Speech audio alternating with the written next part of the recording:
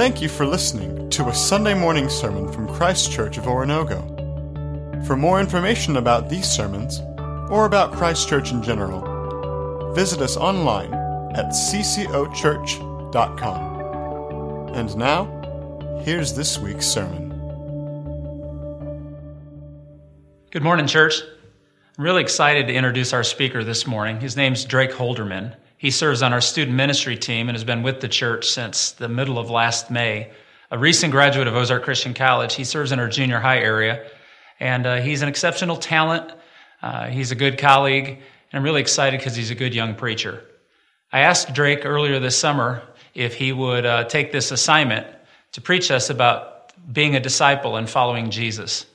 And I'm glad he gets the opportunity to do this, and I'm also glad that we get an opportunity to know him more through his preaching. Would you help me welcome Drake this morning? Thank you. As a matter of fact, that is the only nice thing Mark has ever said about me. So he usually calls me intern, even though I'm a staff member. Like Mark said, my name is Drake Holderman. Happy to be here today. I'm the 7th and 8th grade pastor here at Christ Church. As a matter of fact, just got home yesterday from a trip to Tulsa, Oklahoma. About 150 of us. We got somebody who went, I feel like. So Hunter Mitchell's there pumping his arm like that. So 150 of us went to Tulsa. Most of us 12 to 14 years old, and then their adult leaders went as well. We were challenged this weekend not to be greedy or to hold on to the good things that God has given us, but to be open and generous with our times, our talent, and our treasure. It was a phenomenal weekend, but to be honest with you, I am ready to get home this afternoon and take a nap because it's been a long weekend. However, in the meantime, I really am excited to talk to us today about the gospel. And if you don't hear anything else this morning, I want to encourage you to hear this. You can write it down in your gospel journal or a piece of paper, or if you're a junior high taking notes, I believe, with a Sharpie on your arm. Whatever you need to do to write it down, this is what I've come to say to you this morning. The gospel isn't just a story to be heard, it is a life to be lived. Today we're going to meet 5 men who met Jesus. And these 5 men didn't just meet Jesus. As a matter of fact, these 5 men were the first 5 disciples of our King. These 5 men were the first 5 disciples to realize that the gospel isn't just a story to be heard, that the gospel requires audience participation, and we live a life powered by the gospel. Their names are Andrew, John, Peter, Philip, and Nathaniel. 5 men met Jesus. And today I get to talk about their example, what they did as disciples, and how we can mirror them as they followed Christ. I'm excited to do this. Let me pray for us this morning. Jesus, we love you. You are our King. We take so much pleasure, so much joy in being people in your kingdom. God, like we learned this week, I believe, with our 7th and 8th graders, help us to be kingdom workers. You are calling us to do work. Give us the power, the courage, the want to do this work. It's Christ's name I pray. Amen. If you would, please open your Bible or your mobile device to John chapter 1. And as you were doing that, I would like to tell you a story about a leap of faith. When I was a sophomore in college, my best friend Luke and I, we decided that we wanted to give the new freshmen a warm welcome to Ozark Christian College where we went. So Williamson 3rd is where we lived, and we wanted to make sure everybody there had a good time their first couple of weeks. So we pulled prank after prank after prank after prank, giving them a warm welcome. One of our plans was to take every single freshman south of town, Joplin, and have them jump off the waterfall there at Wildcat Glades. I'm sure you know what I'm talking about, south of I-44. We wanted to have every single one of them jump off. Now, when I was a freshman, and people were trying to get me to jump off, I was a little hesitant because I grew up at Fort Gibson. In the summers, I spent my summers at Fort Gibson Lake in Wagner, Oklahoma, swimming and skiing and wakeboarding and all that fun stuff. And I was reminded time and time again to be careful when I was jumping into water where I could not see what was beneath the surface. So as I was standing there at the waterfall, I was so concerned that I was going to get hurt jumping in that I had my buddy Luke from Southwest Missouri. You all are weird. You guys do anything you want to. You're just crazy. Luke's from Webb City. He decided he was going to jump off. I had him go first for safety measures. He jumped in, just went into the water, emerged out victorious. And I knew it was a safe place to jump when he said, I didn't feel, this is the word he said, nothing. Like with a U instead of the proper spelling or pronunciation, nothing. I knew it was safe. So I got up to the edge of the waterfall and I was a little nervous. I was kind of hesitant to jump.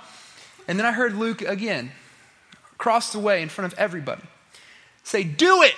You won't!" And I was like, man, I'm embarrassed now. And so I jumped off the waterfall. That day that we took the freshmen to the waterfall, I was 50% sure nobody would get hurt. And I watched as the odds were good. I watched as freshman after freshman after freshman jumped off this waterfall, emerged in the water, and just pop up just so excited, being dogpiled by their friends. One freshman, though, still at the top of the waterfall with me. His name was Joseph. Joseph was not bad to the bone or born to be wild. Joseph, up until this point in his life, the wildest thing that Joseph had ever done was pop a wheelie on his bicycle. Joseph was not going to jump off this waterfall, but I needed a 100% success rate. So I was going to start doing what I needed to do to get him off this waterfall. So I said, "Are you ready, bro?" And he got this shaky voice like this. He said, "I'm petrified," and stood there frozen like a statue. And I said, the only thing I knew to get him jump off the cliff, I said, "Do it, you won't." And he goes, "You're right, I won't." And so there's only one thing I could do. I pushed Joseph off the waterfall that day. Hallelujah, God. He said, I'm just kidding. I did not push him off the waterfall. Today, we're going to talk about 5 disciples who took a leap of faith. So if you would, I hope you have your Bible open, your mobile device, to John chapter 1. Please get it there, verse 35. By the way, we're going to be doing 3 readings today. Each of these readings takes place on 3 separate days. This is day 2. This first passage of scripture that we're going to read is day 2. Starting in verse 35, here we go. The next day, John was there again with 2 of his disciples. It's John the Baptist. When he saw Jesus passing by, he said, "Look, the Lamb of God." When the 2 disciples heard him say this, they followed Jesus. Turning around, Jesus saw them following and asked, "What do you want?" They said, "Rabbi," which means teacher, "where are you staying?" "Come," he replied, "and you will see." So they went and saw where he was staying, and they spent that day with him. It was about 4 p.m. Andrew, Simon Peter's brother, was one of the 2 who heard what John had said and who had followed Jesus. The first thing Andrew did was find his brother Simon and tell him, "We have found the Messiah," that is, the Christ. And he brought him to Jesus. Jesus looked at him and said, "You are Simon, son of John. You will be called Cephas," which when translated is Peter. 3 of the 5 disciples that we are going to talk about this morning were mentioned in that reading of Scripture. You have Peter and Andrew, brothers, made their livelihood by fishing. The 3rd disciple that we're talking about this morning is unnamed in that reading, but it's probably the author of this gospel himself, John. I think that, and a lot of scholars think that, because John typically doesn't refer to himself by name when he's including himself in his writing. A lot of the times, John will refer to himself by the disciple whom Jesus loved. And a lot of scholars think that this story, this encounter took place firsthand. It's a firsthand experience because of the minor details recorded in John's gospel, such as it was about 4 p.m. 3 men, they met Jesus, disciples of Jesus. Now, I want to pause right there and I want to read the next passage of scripture because I see themes of discipleship that run very deep, very connected between the 2 passages. We are going to begin reading now from day 3, starting in verse 43. It says this: "The next day, day 3, Jesus decided to leave for Galilee. Finding Philip, he said to him, 'Follow me.' Philip, like Andrew and Peter, was from the town of Bethsaida. Philip found Nathanael and told him, 'We have found the one Moses wrote about in the law, and about whom the prophets also wrote, Jesus of Nazareth, the son of Joseph.'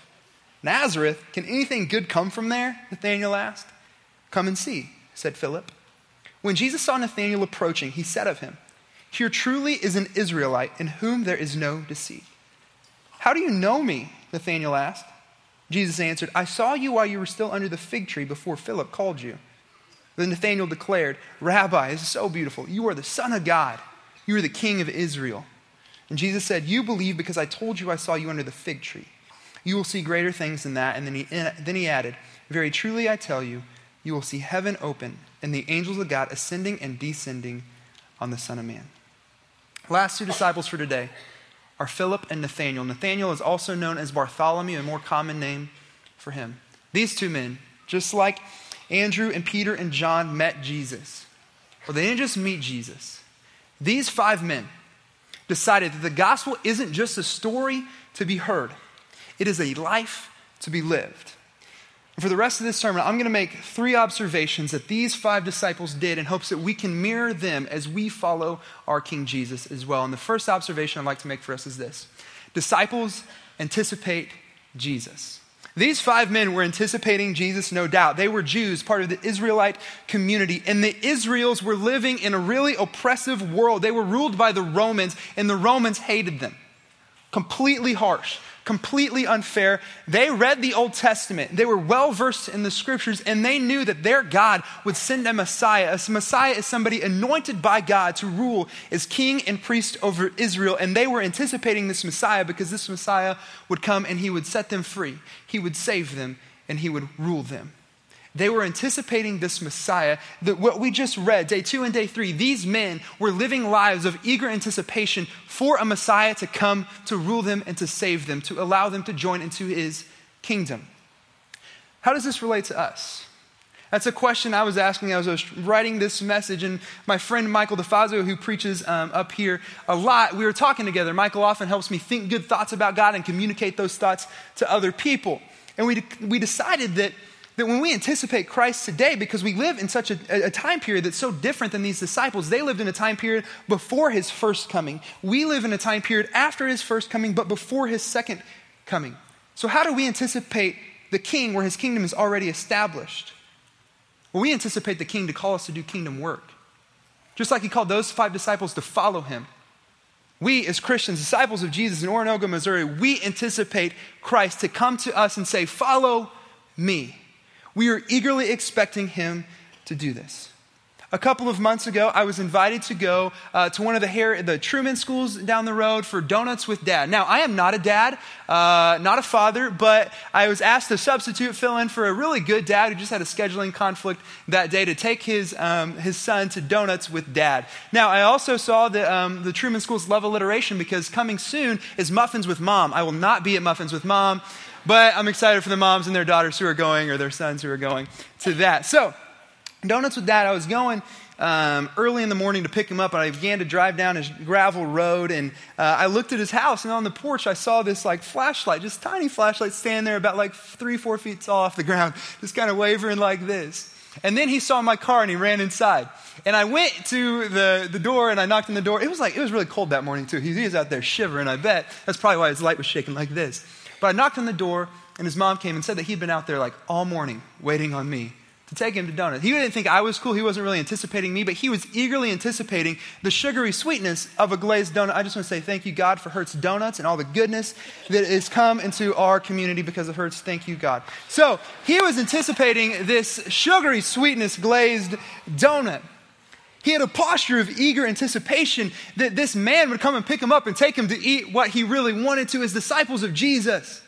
We live with an eager anticipation that God is going to call us to participate in kingdom work. Just like he was talking to our junior hires this week, a lot of our junior hires decided that we want to be a part of God's kingdom. We want to do what Jesus is asking us to do as disciples of Jesus.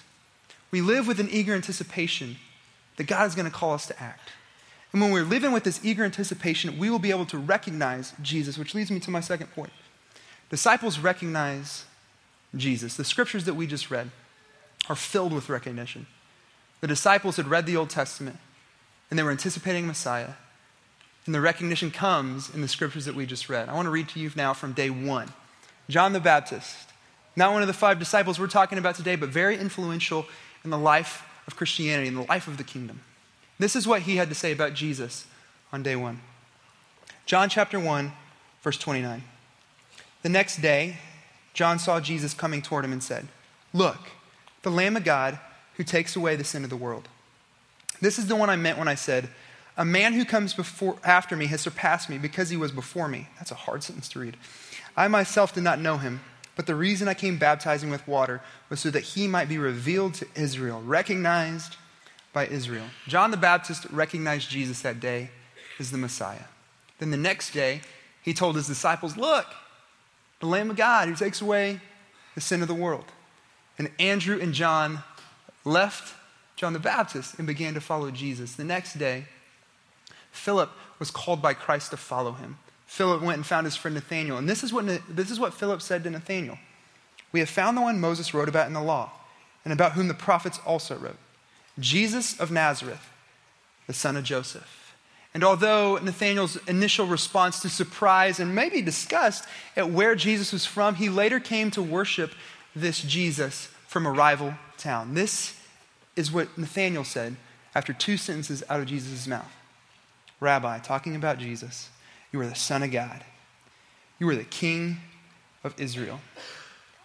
These 5 men recognized Jesus. Now, recognizing Jesus for us looks different than it did for them, because we live in a world, like I said, that Jesus is plainly revealed as the Messiah, revealed as the King. They were living in a world where Christ incarnate had not yet happened. We live in a world where he is risen from the dead and his kingdom is established. So what does it mean for us to recognize Jesus? I think recognizing Jesus for us takes place in the posture of constant awareness. It is a sad thing to claim to follow Christ, but be completely oblivious to his presence. A couple of years ago, I was with my buddy Taylor, and we were actually on a school trip going to Indiana or New York or somewhere like that. I do not like New York at all. I'm glad to live in a small town right now. But we were going, and this might be a surprise to you, but we had a layover in Chicago International Airport, and it took a long time. So we were sitting there for an hour, people watching, and we saw some weird people. But after an hour, we got kind of bored, because there's only so much you can see in an airport, and we decided to up the ante, up the stakes, if you will, with the fine people of the Chicago O'Hare International Airport. Have you heard the term ghosting? Ghosting is where you get as close as humanly possible to another individual and hope that they don't know that you're following right behind them. So I watched my friend Taylor get up out of his seat and ghost old ladies, huge men that could knock his head off, and little kids, and even airport security. Bad idea. I watched him do all this, and he was encouraging me to join, but just like I was on the waterfall, I was a little hesitant, and then Taylor looked across in front of everybody at the airport. He said, "Do it, you won't." And I was like, dang it, I have to do it now. And so I'm embarrassed by this, but I did it. I found this old man. Oh, sorry, senior citizens. I found this old man. That's the old man, this is me, and I began to follow him just this close through the O'Hare International Airport. You would be surprised at how many people are completely oblivious that there is another human being's nose 1 inch away from the back of their skull. It's a sad thing to claim to follow Jesus, but be completely oblivious to his presence. Now, I don't want to put anybody down, because there's times in my life where I would struggle to recognize the presence of Jesus in my own life.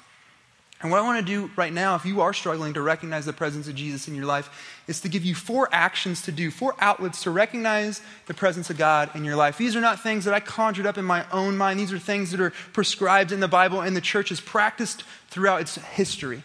The first thing I want to encourage you to do is pray. And some people say, I don't know what to say to God. You don't have to say anything. Just sit there and listen. Maybe read a line of scripture and then sit and listen. Listen to what God wants to say to you, because God does want to communicate to you. God will communicate to you with that still small voice that he so eagerly wants you to follow him. The second thing I want you to practice is reading the Bible. I've decided this year with a couple of my buddies that we are going to read the Bible once in the year, New Testament 2 times. And I've tried Bible reading plans a lot before and have failed every single one of them. But I'm so proud to say that 1/12 of the year in, is that right? I didn't take math in college. So I haven't failed in January, is what I'm trying to say. But Bible reading, Jesus plainly revealed to us in the scriptures. His identity is right there. What Michael DeFazio, a good friend and mentor and one of our awesome preachers here, has said is what we often need most is a clear picture of Jesus. The Gospels paint a beautifully clear picture of our King for us. Read the Bible. The third thing I want to encourage you to do is hang out with other Christians. Join a life group. When Andrea and I were trying to find a church that we wanted to come and join, one of our prayers was that God would send us to a church where there are people who are our own age, going through the same things that we are going through, that we could live life with, do life with, be encouraged by, and pray for, and sharpen one another like iron sharpens iron. And we found that here at Christ Church. And we see Jesus, we recognize Jesus when we're hanging out with our life group, hanging out with other people who love God. And if you don't have a life group, I want to encourage you to find Adam Scuti or Dana Hudson, because they can get you into a life group where you can hang out with other people who love God. The fourth thing I want to encourage you to do is this. I want to encourage you to serve other people. Sometimes humility and selflessness are some of the best ways that we can pursue seeing God. Jesus even says that when we serve the least of these, we are serving him. We can recognize Jesus in that. I've recently become the assistant baseball coach of an 8th grade boys baseball team called the Rockhounds. I at first thought that we were called the Greyhounds, and I was confused as to why we were named after a bus company, but we got that all cleared away. So I'm an assistant coach, and I see the joy of Jesus as I'm serving these boys, just helping them try to play baseball a little bit better. And I see the love and patience of their dad. I see the love and patience of God in their dads. As these dads are trying to help these boys learn the game of baseball, I see Jesus when I'm serving other people. And so if you are struggling to recognize the presence of Jesus in your life, I want to encourage you to pray, read your Bible, hang out with other Christians, and serve other people. Because when you recognize Jesus, I believe with all my heart that you'll be prompted to follow Jesus. And that's where we get our bottom line for today. The gospel isn't just a story to be heard. It is a life to be lived. Every single one of those 5 disciples decided that. They decided they were going to follow Jesus. When they took up their cross and followed Jesus, they had to set something else down. I want to go through a little brief bio of each of those 5 men for you real quick. Andrew. Andrew was originally a follower of John the Baptist, recognized Jesus as the Messiah. He was a fisherman, dropped his nets because he wouldn't need those nets anymore, and he picked up a different kind of net, a different net that he was going to use to help Jesus fish for people. Andrew was a person who helped other people know God because he realized that the gospel, Jesus, it's not just a story to hear about, but it's a life to be lived. The second disciple is also John, who's another follower of John the Baptist. John the Baptist gave himself a nickname, which in our culture is really uncool, kind of nerdy, but he gave himself a nickname, the disciple whom Jesus loved. And I think that he gave himself that nickname because he lived with a constant awareness that Jesus loves him with an overwhelming amount of love. The third disciple, Peter. A lot of us know Peter more than any other disciple. And because a lot of us know Peter more than any of the other disciples, Peter gets a bad rap sometimes. We make fun of Peter. I just want to acknowledge that even those of us in the room who make fun of Peter, and myself included, we were never dubbed by Christ as the rock of the church or given the keys to the kingdom of heaven. Peter. We were talking to our students, 5th through 12th grade. Adam, Sam, and I are talking to our students this semester about 5 of Jesus' original disciples. Disciples who had struggles just like our students have. And when we're talking about Peter, we're going to present his struggle as having a big mouth. Peter talked the talk with the best of them, but he did not walk the walk. But God redeemed him in that struggle. And he redeemed him to have big faith. And Peter, he preached boldly. He was a compassionate man. And because of Peter's ministry, because Peter decided the gospel isn't just a story to be heard, but a life to be lived, thousands of other people met our King. The fourth disciple is Philip.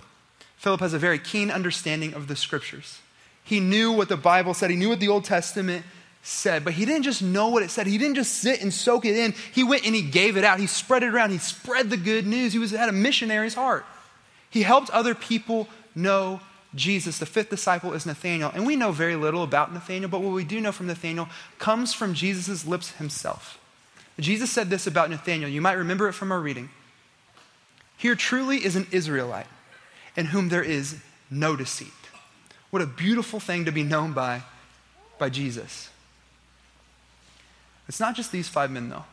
It's not just these 5 men who've decided that the gospel isn't just a story to be heard, but it's a life to be lived. Because you guys, Christ Church, has realized that this is a life to be lived. There's a man in our church who I've come to respect dearly. He's an 8th grade boys leader, and he's one of the other coaches on this baseball team. And he'd been bragging to me about this man cave that he built himself. And his son was telling me how cool it was. And finally, I was just gonna say, I need to see it for myself. And so I took his son home one day, and I asked him, you need to show me this man cave right now. So he took me above his garage, and he began to show me this amazing room.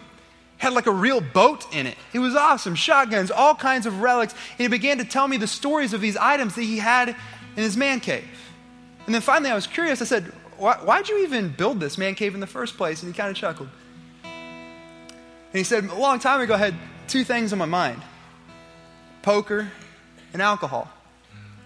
And he began to tell me how he would host these crazy poker tournaments. How you host these crazy poker tournaments in this man cave. People would come, they would lose their money, sometimes even ruin their life.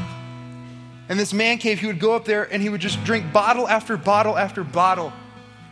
But then he began to sit in these chairs that you're sitting in right now and heard messages that you're hearing right now, that the gospel isn't just a story to be heard, but it's a life to be lived. So he said, I'm done with that. I'm going to redeem this man cave that I have built, and I'm so happy he's done this, and I'm so glad for what he's doing, because just this past month, He started a men's Bible study in that same man cave where he was hosting poker tournaments and getting drunk. Because he realized that the gospel is to be lived out. And we have other people in our church starting dances for those who have special needs. And we have kids in our ministries starting other ministries to help kids in the foster care system. Because this is a church that realizes that the gospel isn't just a story to be heard, but it's a life to be lived. And I want to ask you, are you living out the gospel? Some of you have never decided to take that leap of faith. And I want to encourage you, just like Beth did when she came out for communion. We got pastors and elders in the lobby who would love more than anything to talk to you about Jesus. Because the life of a Christian is a life after Christ, following in relentless pursuit of Him. I want to take you back to the waterfall. My friend Joseph and I are standing up there. He's the last to jump. I want him to get off that waterfall. Down below are 20 or so other guys chanting his name, Joseph, Joseph, Joseph. Each chant of his name, he's inching closer and closer and closer to the edge. And he trades that shaky voice that said, I'm petrified, for a very confident and determined voice. He looked at me in the eyes and said, I'm going to jump. And he did. Plunged into the water below, dogpiled by all his best friends. He took a leap of faith. And that's my encouragement to you today. Take a leap of faith. Disciples anticipate Jesus. Disciples recognize Jesus. And disciples follow Jesus. The gospel isn't just a story to be heard. It is a life to be lived. Dear Jesus, thank you for letting us take part in your kingdom. Thank you for your goodness and your love. A long time ago, God, you decided that you didn't want us to live in the messes, the sin, the struggles that we created on our own, and you sent your son, your only son, down here, not just to save us, but to lead us. Because we are your people. We are subjects of your kingdom. And God, I commit, and many others in this room commit right now to doing kingdom work. To anticipate you calling on our lives. To recognize you. And to follow you. Because we realize, God, that the gospel isn't just a story to be heard. It is a life to be lived. Amen. Thank you for listening to a Sunday morning sermon from Christ Church of Oronogo. For more information about these sermons, or about Christ Church in general, visit us online at ccochurch.com.